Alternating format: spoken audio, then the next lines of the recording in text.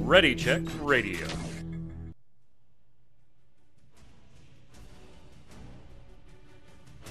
Stand by as we get ready to serve up all your news this week in the world of gaming.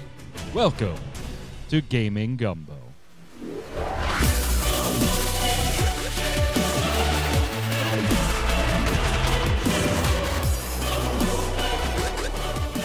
What's up, Internet? It's Saturday at 7 p.m. Eastern. That means we're live. Twitch.tv/ReadyCheckRadio. My name's Mike Byrne. Welcome to Gaming Gumbo, your weekly gaming wrap-up podcast.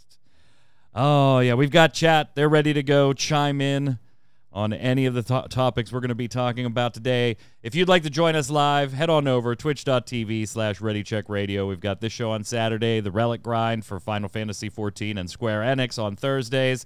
All kinds of streams throughout the week, including myself with Final Fantasy trading card games and other TCGs. So it's just a great time here. Give us the follow. If you head on over to ReadyCheckRadio.com, right there you can see the site if you're on YouTube. Upper right-hand corner of the website proper shows all the links to all the socials. So you can watch us here live, watch us on YouTube, listen to us on iTunes, Spotify, Amazon Music, Audible, anywhere you want to hear us. We would appreciate your support, though. Give us a little like, a little thumbs up, a little comment, action, feed the algorithm, subscribe, follow, all that fun stuff, all that free stuff. Doesn't cost you anything, but it tells us keep doing what you're doing. We like it. And, of course, tell your friends. Help us grow. I've got some friends, speaking of those, with me to go through some gaming news this week. First up, Jason Winter. And Jason, chat has speculated you have nothing in your background today. Same thing I had yesterday. I had my University of Minnesota Duluth ruler. And I'm not going to repeat the story again. You should have watched it on Always Online. Yep, we did talk about this ruler on the Always Online podcast. About the great story of that ruler. But what I really wanted to show you, though, was this. He's leaving. Oh. But did he just show us that he has the ability to spin around? I'm very spiny, see? You're very... He's very spiny. So you can't miss pre-show, gang. You can't miss pre-show. But if you want to know the story of the ruler, head on over to mmobomb.com where Jason and I and some other friends of ours work, and that's the one that actually pays the bills, so please do visit that. Check out the Always Online podcast. Also on the line with Art on the table, resident artist of Ready Check Radio, Yod. How are you, sir? All right, nothing today, just the background. But unfortunately, I'm wedged up against the table here to get in frame, so I'm not spiny. You're not spiny. I am not spiny. You cannot do the spines. I cannot do the spines. I could, but my headphone cable, would That's make why I had it. to take mine off first. Yeah. Yes, I do not. You were smart. I do not have that. Yeah. So, hey, we got a lot to talk about, gang. We're going to talk about how Sony and Xbox are both handling chip shortages, productions, distribution challenges, things like that. We've got feels a little console war. I hate that term, by the way. I can't stand the whole console war thing. It's play what you like. The and deal leave is with this whole chip shortage thing. I mean, I got Doritos, I got potato chips. It's gonna be a hell of an hour. But we've also got the DICE Awards. We're going to make predictions that Jason, I'm sure, will record just to make sure we get them wrong. Yeah. But before we start, there was a little bit of breaking news today. It's not like mega news, but it is interesting and maybe it could be consequential. So I did want to bring it up. The gentlemen here don't know it. I did not put it in the show notes because I found it just before the show. And so I want to kind of get your gut reaction about this, guys. The North America now has its first officially recognized, unionized video game development house. And it's small, obviously. It's, we're not talking Activision or anything like that yet. But Vodio Games, they have unionized, officially unionized. They were founded earlier this year by Three's creator Asher Volmore. The studio's first game was Beastbreaker, which released in September of this year. You can play that on Switch and on the Epic Games Store. They have officially unionized, with management voluntarily recognizing the union as well. It does include both full-time employees and contracted workers. Now, again, on the smaller side of things, the staff's about 13 as far as official head count. remotely working. And so it has 13 total employees and then also the contracted workers spread across the U.S. and Canada. So they worked, Vodio Workers United partnered with Code CWA, who has been helping facilitate some of the attempts to unionize with Activision or at Activision Blizzard and things like that. Now, this isn't the first gaming in general union, but it is the first video game development house, because we do have other companies like the Cards Against Humanity Workers United as far as tabletop gaming goes. Voltage, organized workers, the Lovestruck Choose Your Romance developers who went on strike for 21 days in 2022. They technically did win the ability to create a union, but it came without official union recognition. So put some qualifiers on the term if you want, but as far as its first recognized management voluntary recognized union, we got it. Jason, what's your gut reaction on it? Do you think it's a good idea, bad idea? Will it maybe help some of these other smaller companies move the needle in that direction, which if enough of those move the needle, did they then in turn move the needle for the, single A, double A, triple A studios? Or does this, hey, good for those 13 employees and all their contracted workers, but it's going to take a big dog to really change things? How do you feel? Yeah, that's exactly how I feel. It's nice that the 13 you said, plus their contractors are doing this. It's a good to have in general, but I mean, 13 people plus management can reasonably come to an agreement on things even without a union. So I don't think this is a really big deal unless you have those companies with hundreds or thousands of people actually being a part of this sort of thing. It always does take a first. Yeah, sure. Yeah. Somebody has to open the door, big or small. The door has to be open. I don't think it's going to impact what anybody thinks of Activision Blizzard, though, really in the slightest. Oh, no. Yod, you on the same page? Yeah, a little bit. I mean, it will take a larger company to do something to actually, kick it into high gear. But like you said, Mike, there's small steps. Everything starts somewhere. And if this is the company it starts with, this is the company it starts with, it is, like you said, a start. It's not the end. Yeah, well, it's certainly not the end. Yeah, it's far, from being the end. So that's the whole thing. It's a start, and it's good for them for taking that step. Let's hope other companies take up the reins as well, and let's hope larger companies put their foot forward, which will then push other larger companies to do the same, and so on and so forth until it becomes commonplace. Pick a big company, Jason. It doesn't have to be like a big, huge mega house like an EA or something like that, but a recognizable. Like if you said this gaming company to a generic average gamer, they would probably know who the company was, right? Pick a company that you think actually has a shot or where management might be more inclined to go along rather than fight against a potential unionization. Is there one in your mind? Like we talked before about maybe ArenaNet possibly being that type of company. One that's coming to my head. but there's challenges there with what would then Tencent's reaction be? Do they just dissolve it, or do they work within those the confines of unionization in the United States? Tencent owned NCSoft. Oh yeah. Sorry, NCSoft. NCSoft. Go ahead. I mean, yeah, that's the first one I would think of off the top of my head, is a company like ArenaNet, which has always seemed fairly progressive. Otherwise, I mean, it's like you said, most of them are going to be of the same. Anything that is of a decent size is generally of that kind of company where the management is like, we're the managers, we know what we're doing, and we know what's best for you, and you don't need that sort of thing. So it's of course, me not really even knowing who's in charge of ArenaNet anymore, since Mike O'Brien left and they have some mystery person running the show there, so who the heck knows. But yeah, Justin pointing out something in here. This is more verbiage for those that aren't familiar with unionization, and I guess I should be a little more clear in this, just so that it's reported correctly. They worked with Code CWA. CWA is the Communication Workers of America. I actually belonged, full disclosure, to that union for years when I worked for Verizon many years in the past. That actual established union, CWA, assisted this company in unionizing itself. They did not create the first official video game union where multiple companies could sign on to be represented by this union body.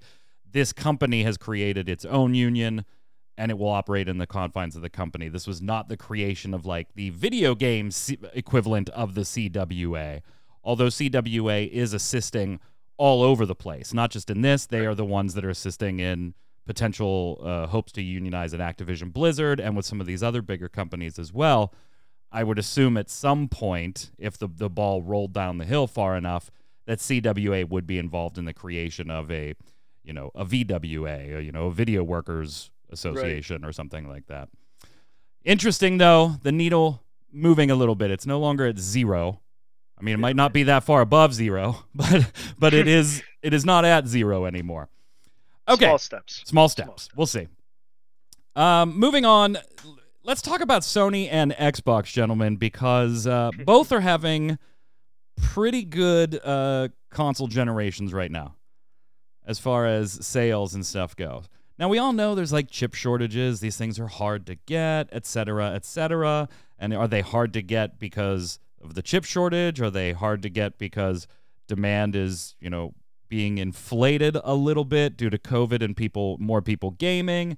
Are they being artificially inflated by companies, if you want to be tinfoil hattish about it, not producing as many to keep demand high? There's a lot of that type of conversation going on. But when you aren't producing enough PS5s and Xbox Series S and X's, people want to know what you're doing with the old generation. And it's a little early, if you go back and look at the history, right, of every generation that pops, it would be a little early to kill off something like the PlayStation 4. Not saying they couldn't. They certainly could if they wanted to. But it would be a little bit early as far as looking at their previous trends. So both companies are taking totally different approaches to last gen. And I want to talk about them a little bit and get your opinion on who's doing it better. We found out this week that Sony is going to continue manufacturing the PlayStation 4. Now, I wasn't all that surprised by that because the previous PlayStation usually survives about 3 years or so into the next console generation, and we're just over like the 1 year mark, 2 year mark, approaching the 2 year mark, right? And this is when there's normal distribution channels. Exactly. Walk into a store and actually buy the next generation console. Right. So Sony's going to confirm that the PS4 production is still ongoing. There was a whole report on Bloomberg where they said this is the PS4 is one of the best-selling consoles ever, and there is always crossover between the two generations. And so, yeah, we should still be creating the PS4. Now, that doesn't mean that the PS4 itself is generally available, Jason. If you do a quick search of Walmart.com or Target.com or even GameStop.com, even the PS4 Slim, which is the one that you're most likely to be able to get right now, that's not exactly readily available either. Yeah. I don't know what the commentaries are. Yes, you are correct. It is not that easy to find.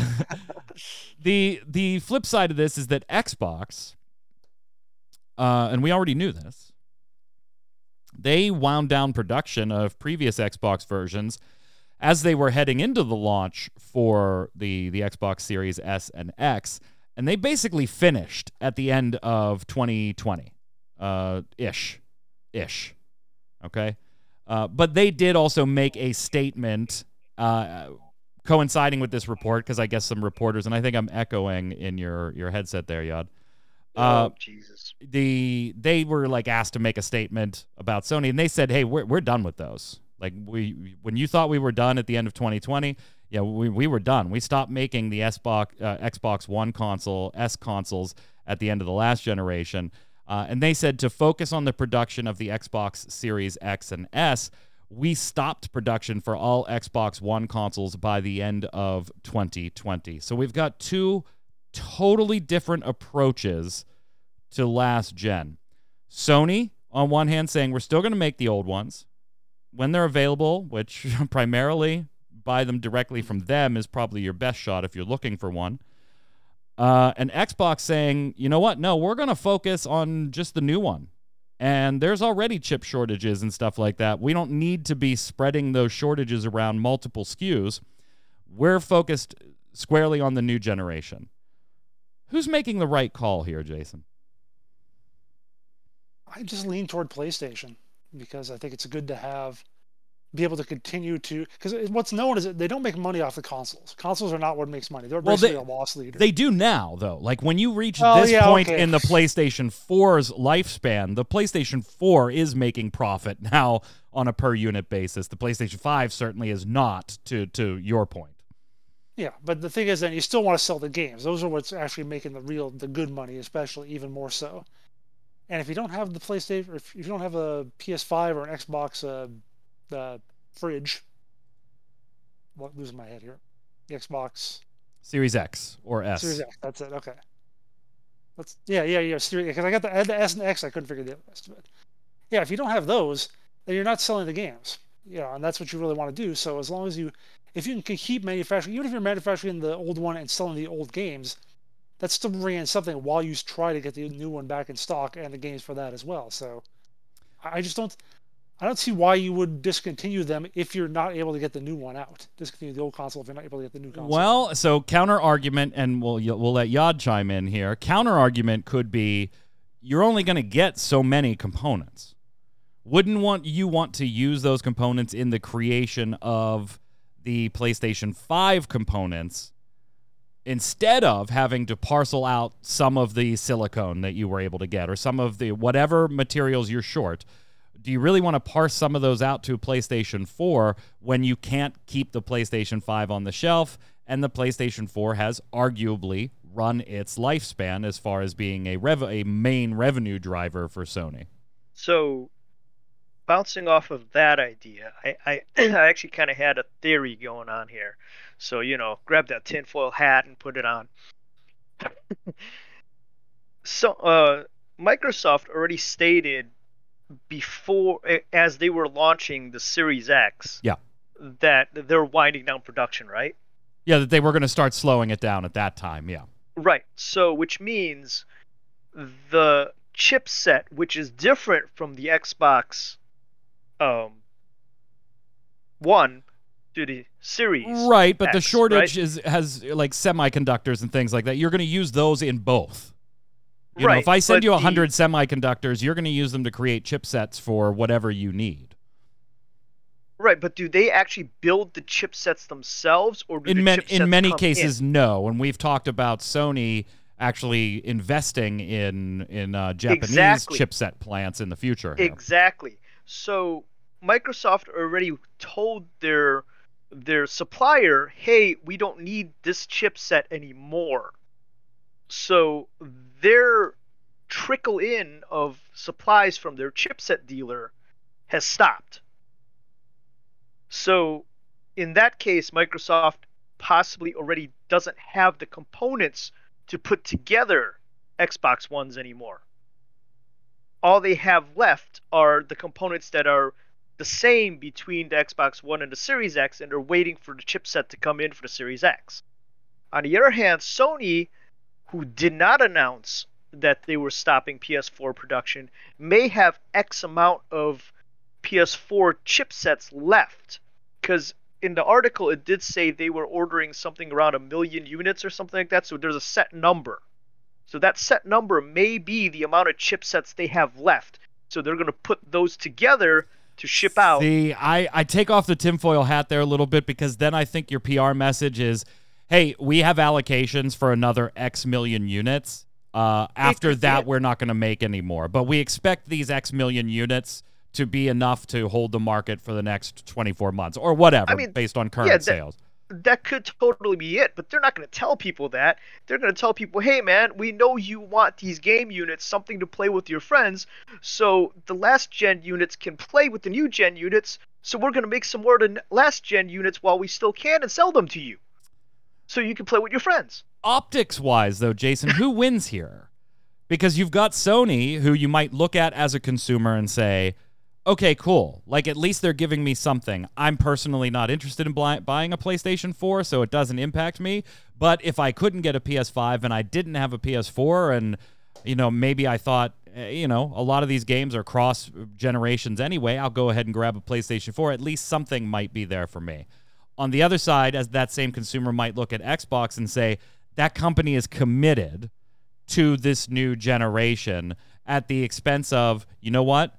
We don't care about making revenue off the old ones anymore. When we get parts in, we want to make sure that they're going for our newest machine because demand is high and we want to get those out there for you. So I can see pros on both sides of the optics here, the PR optics. Does one company come out in a better position on that front? Consumers don't care about commitment. They want stuff now. Yeah. Sony giving them more stuff now, so that they win. I gotta agree with Jason there.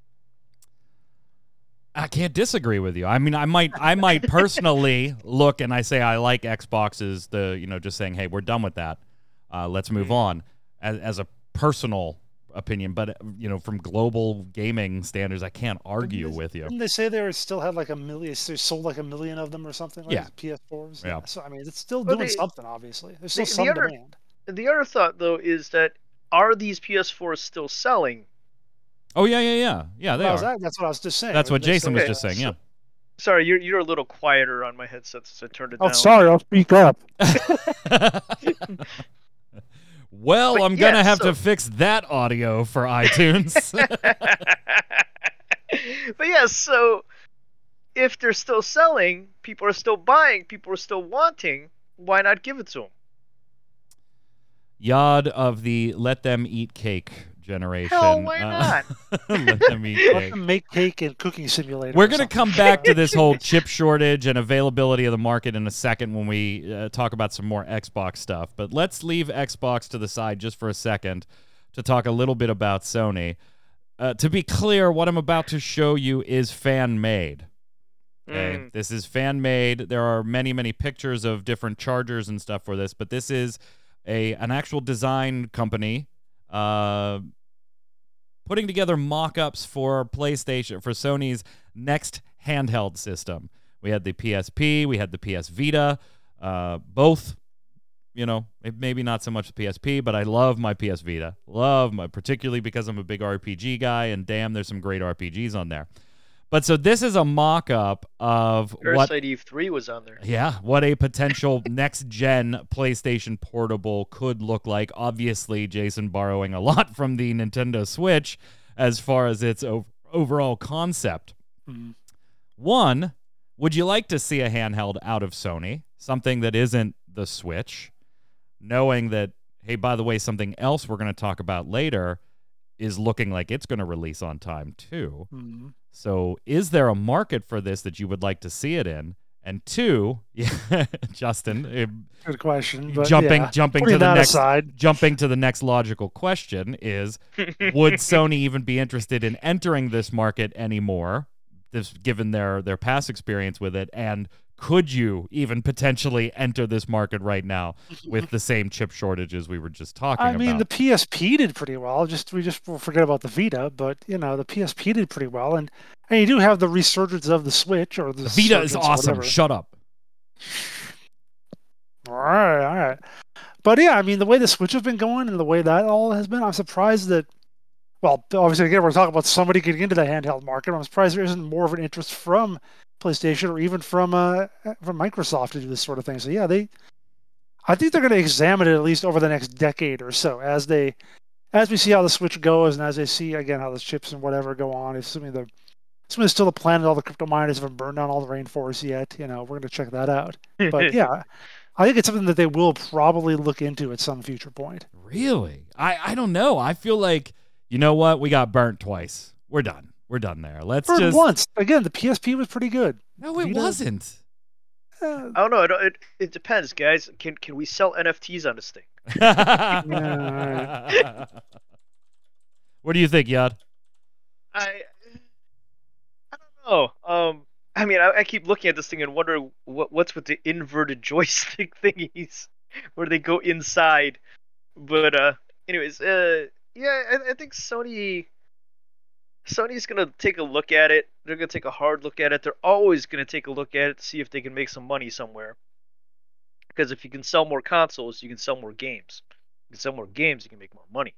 So if you've got someone buying games on both a home console and a handheld console that you both supply them, that's double the profit. The Of course, PSP sold 80 million units. Yeah, The and Vita sold 15. 16. Yeah, Well, I'm seeing 16. But again, the you're thing with talking the also about its actual initial run. The games Right, for the PSP sucked. Well, Well, maybe. The I don't game know. library for the PSP sucked. the It was thing so with the much. PSP, And the Switch it- has like 32 million lifetime and is stunningly successful. right? So PSP initially does sell well, but its lifespan was way short. And it was Right. primarily because of this 12 years. fucking UMD. Well, Right. yeah. I mean, I'm not saying it'll Yeah, be yeah, exactly like the PSP. There are issues to solve. Oh, All yeah, they yeah, do yeah. is just copy the Switch. Right, and like this I guy's think doing, one of the copy the problems with Switch. the Vita was that some people bought the PSP and got burnt by it, so they didn't go back Yeah, for the they Vita. didn't even want to though go back Vita to the was well. a better machine. Yeah. I mean, So you don't even use physical media if you make the new PSP or whatever. Just like, well, you that know, that's from also Switch. another thing is that the PSP and the Vita back then they used physical media. Yeah. We were still really reliant on physical media, so it was kind of a different beast back then. Yeah. So Sony is still going to take a look at it, especially with them trying to prove that physical media isn't needed anymore with the, you know, PS5s that don't have a physical drive on them. See if they sell better than the ones with the drive. So if they can prove that the digital media is more abundantly accepted, they may go for a system that is purely handheld digital. It's a way they can go. And in if fact they is the can do way that- something else is going that we will talk about a little later. Right. Literally the exact way. Just to put some rumors on the show here, because Jason loves when we do that. Although this really isn't like This is really great. Go ahead. this isn't I got something anything. to say about this. This really isn't like, oh my God, will this game come out? This is PlayStation State of Play. The next one, rumors are that it'll probably be in February. So it's and a rumor that of an announcement of announcements. And there could be Killing me, some Mike. bigger news for potential PlayStation 5 users. This coming from Tom Henderson via The Gamer, who does have a track record with at least these kinds of things. He said that the State of Play event should be coming in February, and what's more, it could be a pretty big one compared to recent outings. And I think that just makes sense. Like, most rumors you look at and you go, Jason, could it be or could it not be? Like, I think we're due for one. February makes sense for a State of Play. There's a lot of stuff coming out in February, March. If they wait too long, then it's kind of like you're butting right up against E3. Why not just be at E3, which they haven't been for years? So, just do your State of Play in the end of February, beginning of March. And it kind of makes sense to me that there would be, like, we don't have God of War Ragnarok release news yet. Like, there are big titles we already know about that there is big information that could be tied to them. I look at this and I go, yeah, this is probably right, and I'm not all that surprised by it. Yeah. I mean, E3's gone digital. They could just go right up against E3. I don't think Sony would go up against E3. Nah, I don't think so Yeah. either. That was just shit. I mean, you talking. may not want to spend the money to be there, but you also don't want to have to try to spend the money to run simultaneously. Right, with them. right. But yeah, that sounds like a good time with everything coming out. State of Play past few times tended to be just a bunch of trailers of these things will be out in a week or two type of deals anyways. So Welcome to the why not? PlayStation State of Play. Deathloop is still a thing. Every State of Play. Every State of Play. And there's another title that I think a lot of people are interested in that got delayed, Jason, that we don't know an awful lot about right now, and that is Gran Turismo 7, which The B-roll. Yeah, there you go. Okay. Yep, we got a little video showing it's off pretty. Daytona Speedway. It is very pretty. It looks amazing. It looks And it doesn't amazing. do justice that if you're watching this on the stream, you see the little window down there. You got to get blown up to full screen on your PC. Yeah, Mhm. yeah. I Your mean, a big lot of monitor or people whatever. pumped for Gran Turismo. I've been enjoying Forza. I don't know. Mhm. I don't know. Gran Turismo, I have played in years past since it launched back on the PlayStation 1, the entire series. But I don't know. Like, I guess I'm not enough a car guy because it was always so granular that I was like, I don't care anymore. I'm done. Yeah. I don't care anymore. But damn, does that look good? It looks gorgeous. Mhm. hmm I want to just watch it. I just want to watch someone stream it. Yeah. Right. I mean, I don't care to play it. I don't like racing games at all, and this is really freaking pretty. And I found myself just staring at it, watching it, going, "Wow." Mad Martha, mad that we're not talking about Stalker 2 getting delayed. Hey, we're trying to give good news today. Good news today. Good news today. It looks great. It looks great. And so it's just throw it in that bin of titles that, could, make sense that the next state of play would probably be a little bigger than most. When you've got this, you've got God of War Ragnarok, you've got all kinds of titles we know about that we're awaiting official release information for. So just makes sense. Now let's flip to the other side, gentlemen, and we'll talk a little bit about Xbox, because Phil Spencer was just like running his mouth all over the place in the last week. Jesus. Just like everywhere. Like anybody that wanted to talk to Phil Spencer. Actually, I think it was the same interview. It just got spread out over like 3 articles. Yeah. Yeah. Well, let's be honest here. Yeah. So I'm going to say something first that he says in one of the interviews. And to quote, this is when he was talking to the New York Times, basically all of this. I think I might have something from a different source when we get there. If it is, and I'm just wrong, I'll quote it. If not, it's also the New York Times interview. And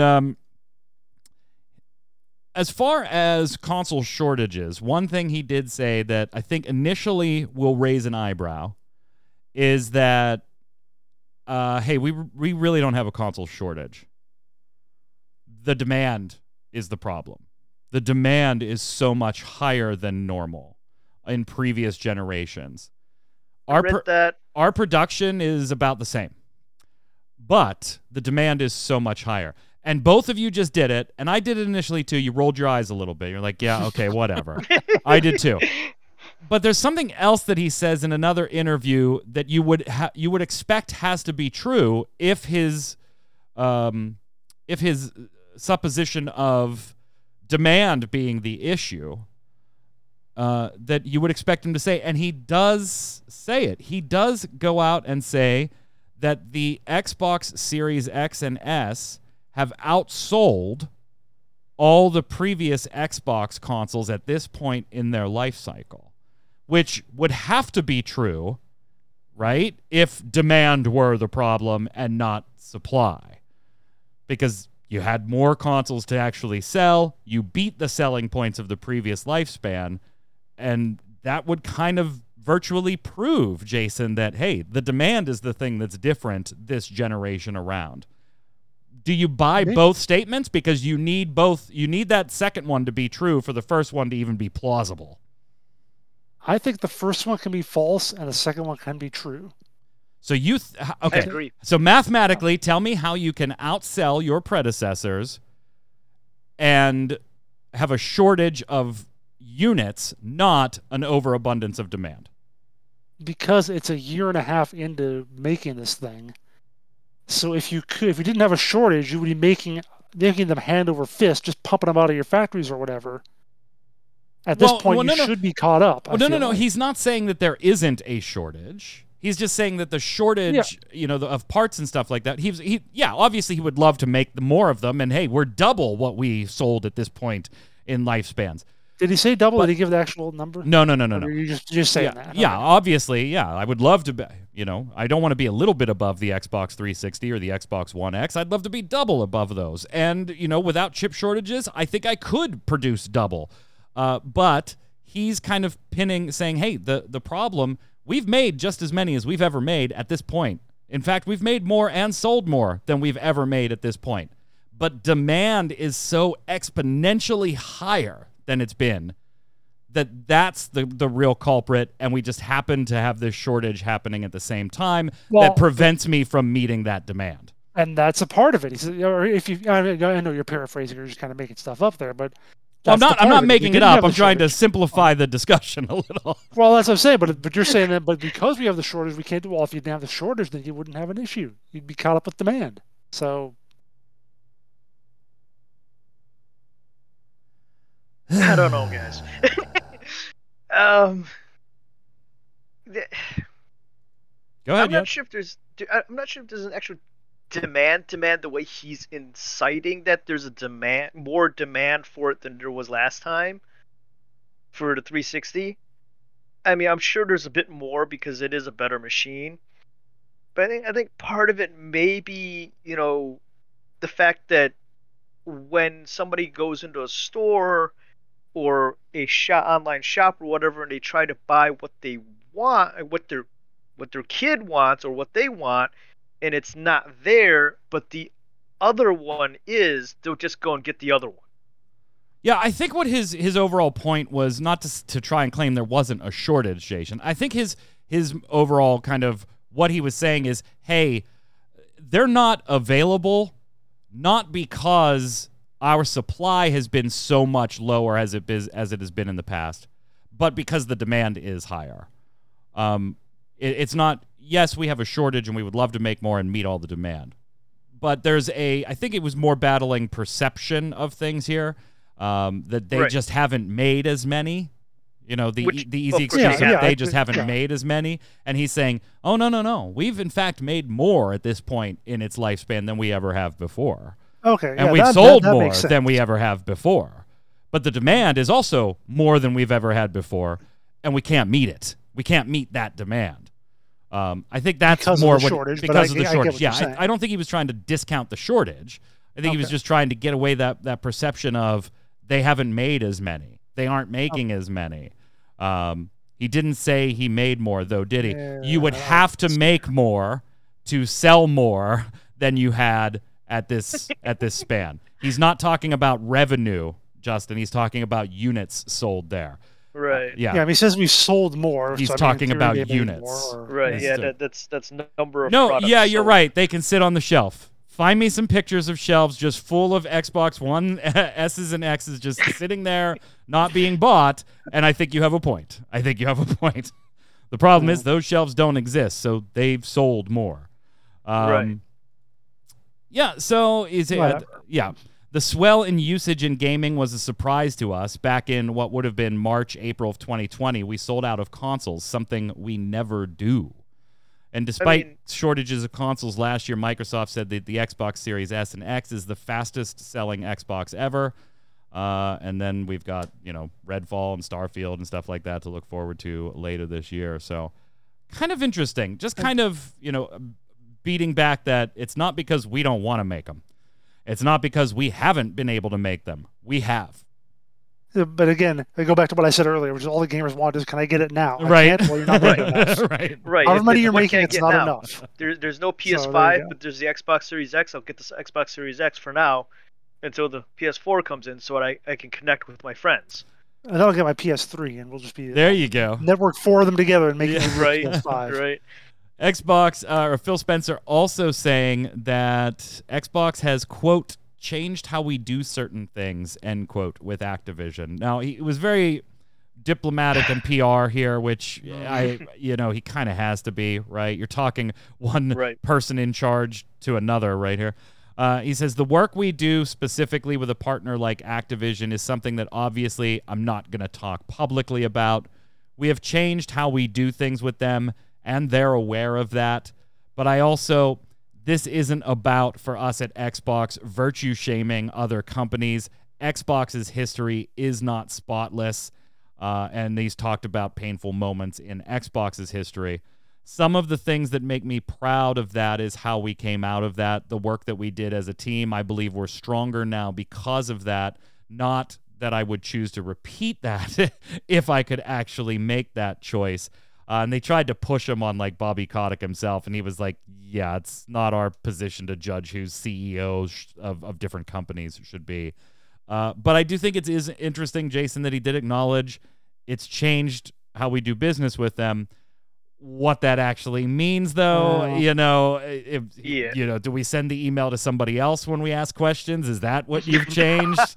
What does that actually mean? I think if you're going to make that statement that you have changed, I think you need to provide at least one example, or you just don't make any of this statement.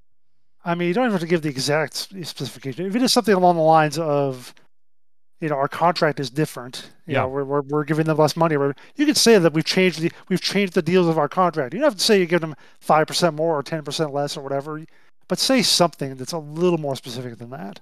Yeah, I think you kind of have to. Justin's saying the same thing as you. They just charge them more now, and maybe that is the case. Yeah. Maybe revenue splits have changed. I don't know. Could be something like that. That's the type of stuff that'll get Bobby Kotick thrown out real quick.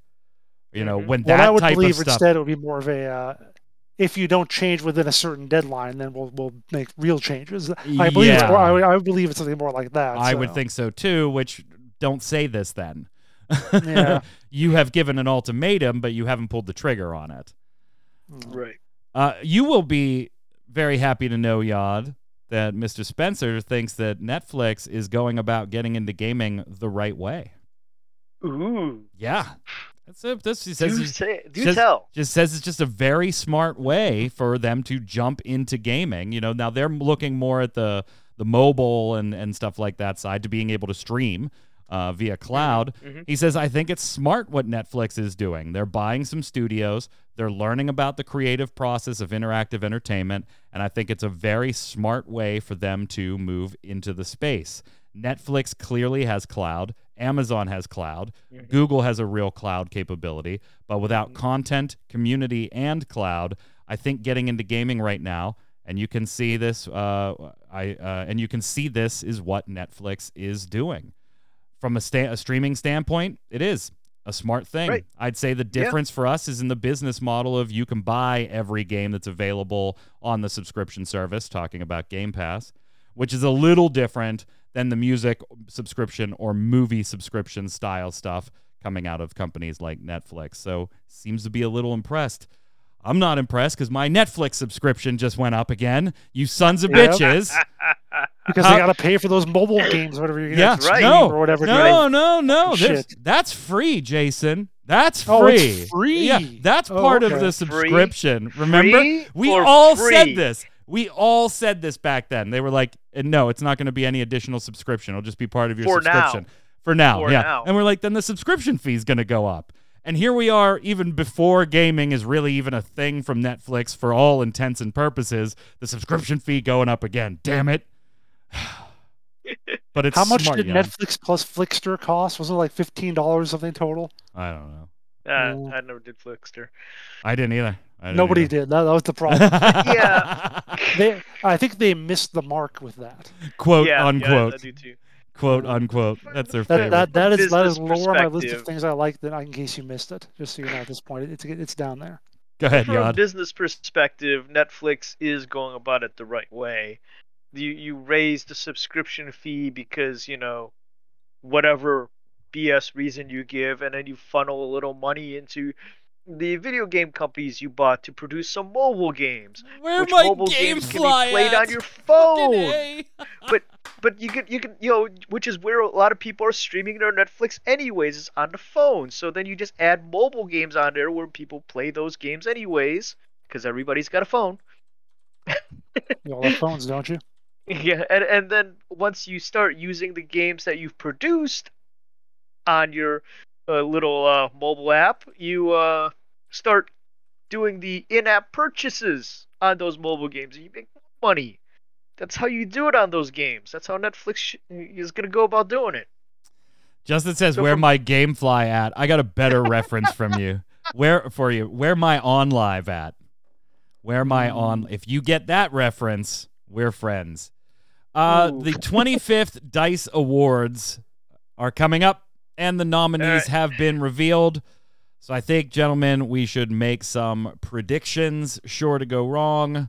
Jason will record as always. Get the spreadsheet up. We're not going to go through all of them. You can find them on many different sites, Game Informer, whatever. We're going to use Game Informer's list, just in the interest of full quoting of our sources. Now, I do think we should point out for viewers who maybe aren't familiar with the DICE Awards, they are the best Battlefield game. they work a little differently than like something like the Game Awards, right? Where there's fan voting and then there's media voting and stuff like this. The DICE Awards, Design, Innovate, Communicate, and Entertain, DICE. That's actually run by the Academy of Interactive Arts and Sciences. So it's an industry-only event. And it's kind of like, if you develop games, while it's nice to win a game award, this is probably the award you really, really want to get, because this is kind of being recognized by your artistic peers, your technology peers, rather than just like fans voting for their favorite game. So and yet it's virtually all the like same this games. better. yeah, well, yeah, but it's gonna virtually be all the same nominees. It's not like they got a different Yeah. slew of games to pick from than the It's Game like Awards. the Game Awards, but they're exactly the same But- with less popular. Well, and I think you have to think about making your predictions a little bit differently, knowing that the audience, that's making the decisions may not just be looking for that was the best game, I loved playing it, but maybe looking at things through a little bit more of an arts or a technology lens. Maybe some categories that could be influential. So let's start with Game of the Year. The nominees are Deathloop, Inscription, It Takes Two, Ratchet and Clank Rift Apart, which, by the way, is the darling of these nominations, scooping up, I think, like 9 different nominations or something stupid like that, and Returnal. Yad, we'll start with you. I'm going to go with Ratchet and Clank on this one. Because it got so many nominations. Huh. I mean, this is one that from like an art, if I were an artist, right, it's very pretty, like all that stuff. It's, it's creative and the technology is there. As a game fan, I'm like, I absolutely enjoyed playing the game with my daughter. We love the Ratchet and Clank games, but there wasn't anything generally too super new about it. I think from an artistic standpoint, though, I actually favor Returnal for this category. I think it's a bit more expressive, a bit more of something different. I could also obviously see It Takes Two taking this. I wanted them to take it from the Game Awards. Deathloop might be fun and stuff, and Inscription, yeah.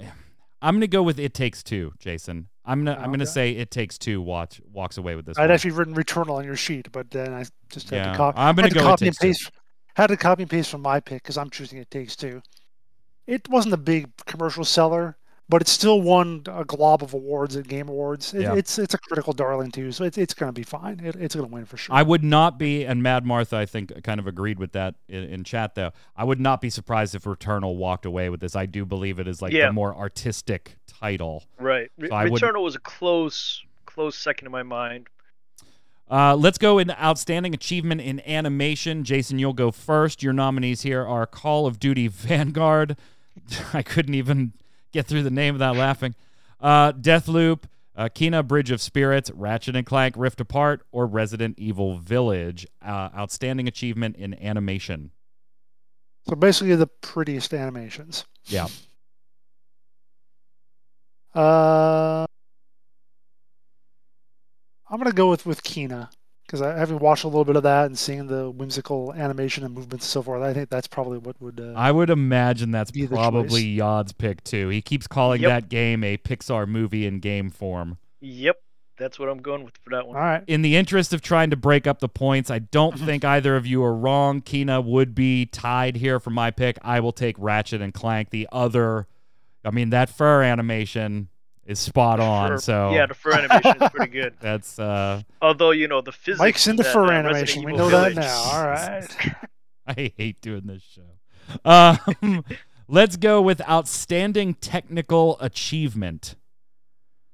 This is kind of a bold category. So who's the most technically achieved here? I'll go first. This will be Battlefield 2042, Forza Horizon 5, Moncage, Ratchet and Clank Rift Apart, or Returnal. I don't think Ratchet and Clank Rift Apart really does anything too technically new besides, being more visually impressive and performance impressive because it's on next gen. Returnal, as much as I like, we very much have had bullet hells. We very much have had procedural generation and stuff like that. Battlefield 2042 even being nominated for technical achievement is just stunning to me. Yeah, no. How many bugs did they fix? 150 in that one patch? And they have another patch coming up, Jason, that you'll need to watch for on MMO Bomb, where they're speculating fixing another 100 or so bugs. How this is up for technical achievement is... That's why. It's a miracle. It's a miracle it runs. It's a miracle it's still running, yeah. I'm going to go Forza Horizon 5 on this one. Okay. I'm going go ahead, Forza Yod. as well. Oh, you're going Yeah, Forza I'm as going well? Forza as well. Yeah.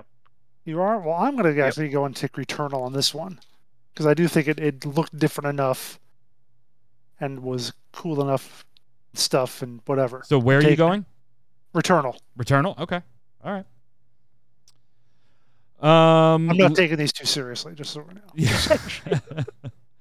know. Role-playing game of the year. RPG come on. of the year. Oh, we know what Yod picks there. I didn't have to look at the list. I don't even know what the Right? nominees are. You know what Mike's picking too? Final Fantasy XIV Endwalker, Pathfinder Wrath of the Righteous, Shin Megami Tensei 5, Tales of Arise, or Wilder Myth. Yod, you go first. Well, obviously, it's Endwalker. Jason?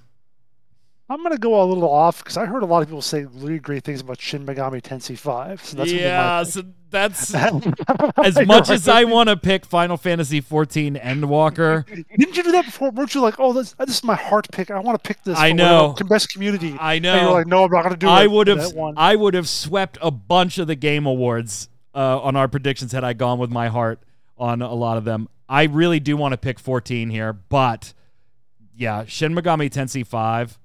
And I think Tales from Arise might even have a little bit of an outside shot here. That was a great game. I haven't finished it yet, though. Role-playing game of the year. Shit. You took Shin. You took Endwalker. Give me Tales of Arise just so we're all different. I wouldn't be surprised to see either of your two games win, though. See, I don't mind picking the same as you guys because I'm just going to pick what to win. I want to pick what's going to win. Let's do one more. Outstanding achievement in game design. Deathloop, Inscription, It Takes Two, Loop Hero, or Ratchet and Clank Rift Apart. Now, this is actual game design. Yeah. Which one was Loop Hero? Loop Hero was the one where you go. It's a roguelike where you go around in a circle or something. I remember seeing a little bit of it. What do you got, Yod? Deathloop. Speaking of circles. I'm going Deathloop. Jason? I gotta go with It Takes Two. It was just all the mini games that were so unique and different. It's kind of hard to argue that one. Give me It Takes Two as well. Okay. Yep. How many categories is that? Do we need? That was 5. Okay, so we're at an odd number. We should be all right. I mean, we could have an odd, really bizarre tie, but that's fine. 5 categories should do it. Actually, enough. when are the awards? We might be able to do like what we did for the video game awards and just do. You'll forget that you did it next week. Yeah. February 24th. Oh yeah. We'll come back next week and we'll do like 4 more. That way we're still at an odd number. Okay. Because you want to pick Resident Evil Village Lady Dimitrescu for I would like outstanding character. I would like to. I was going to pick her for animation, but she didn't really move around that much. Well, parts of her the did. Physics were great on it. Parts of her moved an awful lot. That's I don't know. Like I said, the physics were great. Let's give you a couple little updates. We kind of teased this one a little earlier. That there might be something else in the mobile market without physical media. Steam Deck did tweet out this week, Happy January. We have a small update for you today. Too long, didn't read. We're still on track to ship in February. So I think it's kind of funny that they're saying it that way because the February is a delayed release date. We're still totally on track to make the date that wasn't our original date. We're totally on track for it. So the first wave of Steam Decks should be making their way out in February. So I guess that means that I'm now like end of Q2, beginning of Q3, because I was end of Q1, beginning of Q2 in the initial release date schedule. I don't know how it works. I forgot these were a thing. Me too. I didn't order once. Yeah. I was like, whatever. Hey, Rainbow Six Siege getting a little bit of a leadership change. For the 3rd time, the creative director is changing. Was it the 3rd creative director? Yeah. The 2nd change, I think. Yeah. It has changed creative directors for the 3rd time. Yes. Yes. Leroy Athanasov. Forgive us for butchering the names. My apologies. Is going to be leaving Siege, not leaving Ubisoft though. Going to some other Ubisoft projects. On the Skull and move. Bones? On the. They didn't say, and they just lost. Yeah, maybe. I don't know.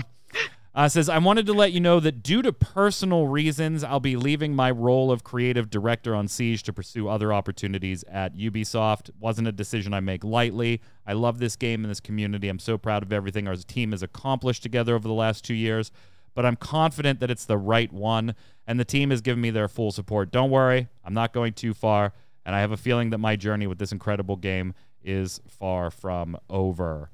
So I probably won't have too big of an impact on this one. Yeah. But The fact they it is changed it weird. before It and- is weird to like be like, hey, I'm leaving my position as editor-in-chief at MMO Bomb to go do something else at MMO Bomb for personal reasons. Wait, what? Why do you end the like? That's a weird thing to put in that type of statement for like a lateral move from one project to another. Like what? To put personal reasons in there just seemed a little weird to me. Maybe someone in that group, that production group, didn't mesh right with him. Could have been something like that. Justin saying maybe he didn't want to do quartz on Siege. There's that. Let's slide over and get started with our games of the week.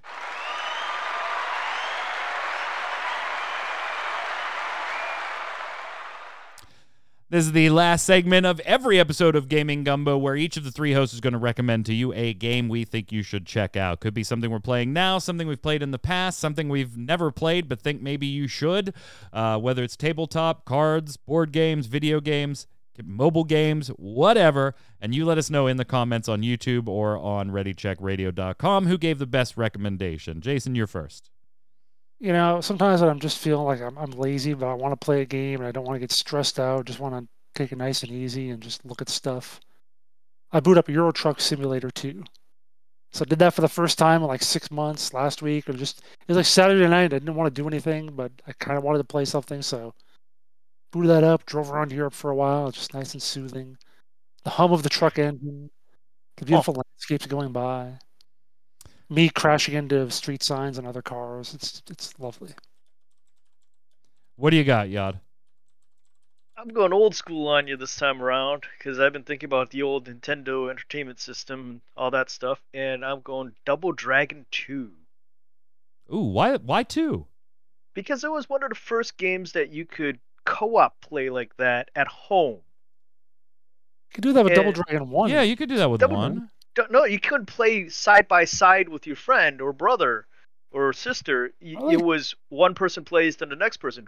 Double Dragon 2, you were both on the screen at the same time. No, Double Dragon, you were both on the screen at the same time. No, you were not. No, you were not. Double Dragon 1, you were the one brother, and you find out that your twin brother is the enemy at the end. It looks like on some, like apparently on the Sega Master System, apparently it was co-op. Maybe not on NES though. You might be right.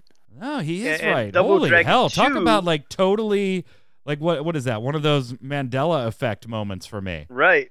That right. 100%. Well, the title is called Double Dragon. Yeah. And of course, in the horrible movie and the horrible cartoon show, the brothers were together. But in the original game, wow, you fought your brother at the end. I would have Double Dragon 2, he joins you. I would have bet money you were wrong. Like I vividly can remember sitting there with my buddy Ricky playing Double Dragon, 2 players, going through it. Like I can vividly remember something that didn't happen. Yeah, that was the second one, not the first one. Wow. Or games like River City Ransom were kind of that same way with a. Oh yeah, River City Ransom was awesome. I'm going to recommend Skies of Arcadia, and it doesn't matter whether you play it on the Dreamcast, if you play it on the GameCube, or you get it on PC, one of the PC releases. Tremendous role-playing game. If you have never played Skies of Arcadia, I still play my Dreamcast copy to this day.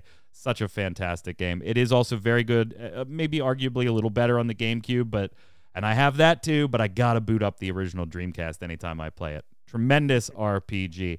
Chat, don't go anywhere. Right after the show today, we're going to go live with one of our own streams with Torchwick. How are you, sir? I'm doing good. A little bit blocky. Oh, never mind. The camera just fixed itself. Yay! All right. I was going to make a joke about it, but I guess I'm not allowed to be funny here. So we're talking about some the retro games here. Well, except for Jason. You are continuing with games older than me. The game has to be older than you for you to even play it on your stream. You're in the middle of one of my all-time favorites, Zelda Majora's Mask. What do you think of the game so far? Overall, I'm having a lot of fun, but I think I've stumbled across what is basically the water temple of this game, and that it's awful. No one likes it. Havoc wooting you in chat. When I was watching your stream last week, Havoc was into the Zelda stream. Like I talked to you'll know the Havoc. I was just in a conversation while you guys are all doing this with a Havoc. He was making sure I was still playing Majora's Mask today. Yeah. In my DMs here, I'm like, I'm I had to explain to him because I was like, yeah, Havoc was talking a lot. I was watching, but I wasn't typing in chat. I was doing some stuff, and I pulled him just Torchwick aside, and I was like, yeah, Havoc was in there, and he was like, yeah, he must really like this game, and I had to explain. I was like, Havoc loved Zelda, but loved watching Zelda being played, and honestly, when that game came out, I played it when it came out. But I had just moved out, so he might not be all that familiar with that. It might be like pretty much a new Zelda for him. So glad to see Havoc enjoying it. Chat, the rest of you, don't go anywhere. Channel will go down for about 15 seconds while we relabel everything, and then Torchwick will be back. We'll be back, of course, with another episode of Gaming Gumbo next Saturday night, 7 p.m. Eastern, twitch.tv/ReadyCheckRadio. The Relic Grind on Thursday nights, and all of our other streams throughout the week. Until then, Yad, where can everybody find you? Yada Artworks on Twitter, Yada Artworks on Facebook, and sorry for spoiling Double Dragon for you, Havoc, right here on Gaming Gumbo. Jason. I'm at Twitter at Winter Informal, streaming at twitch.tv/JasonWinter, and sometimes you will even find my Stegosaurus here, which, as you can see, is very spinny. You got a lot of spinny stuff in that room. Stuff in that room. I'm Mike Byrne. Follow me right there, Magic Man 1. But more importantly, follow at RC Radio, RAIDEO. And we'll tweet at you every time we go live with one of our podcasts or streams. Until next time, stay safe. We'll see you on the servers.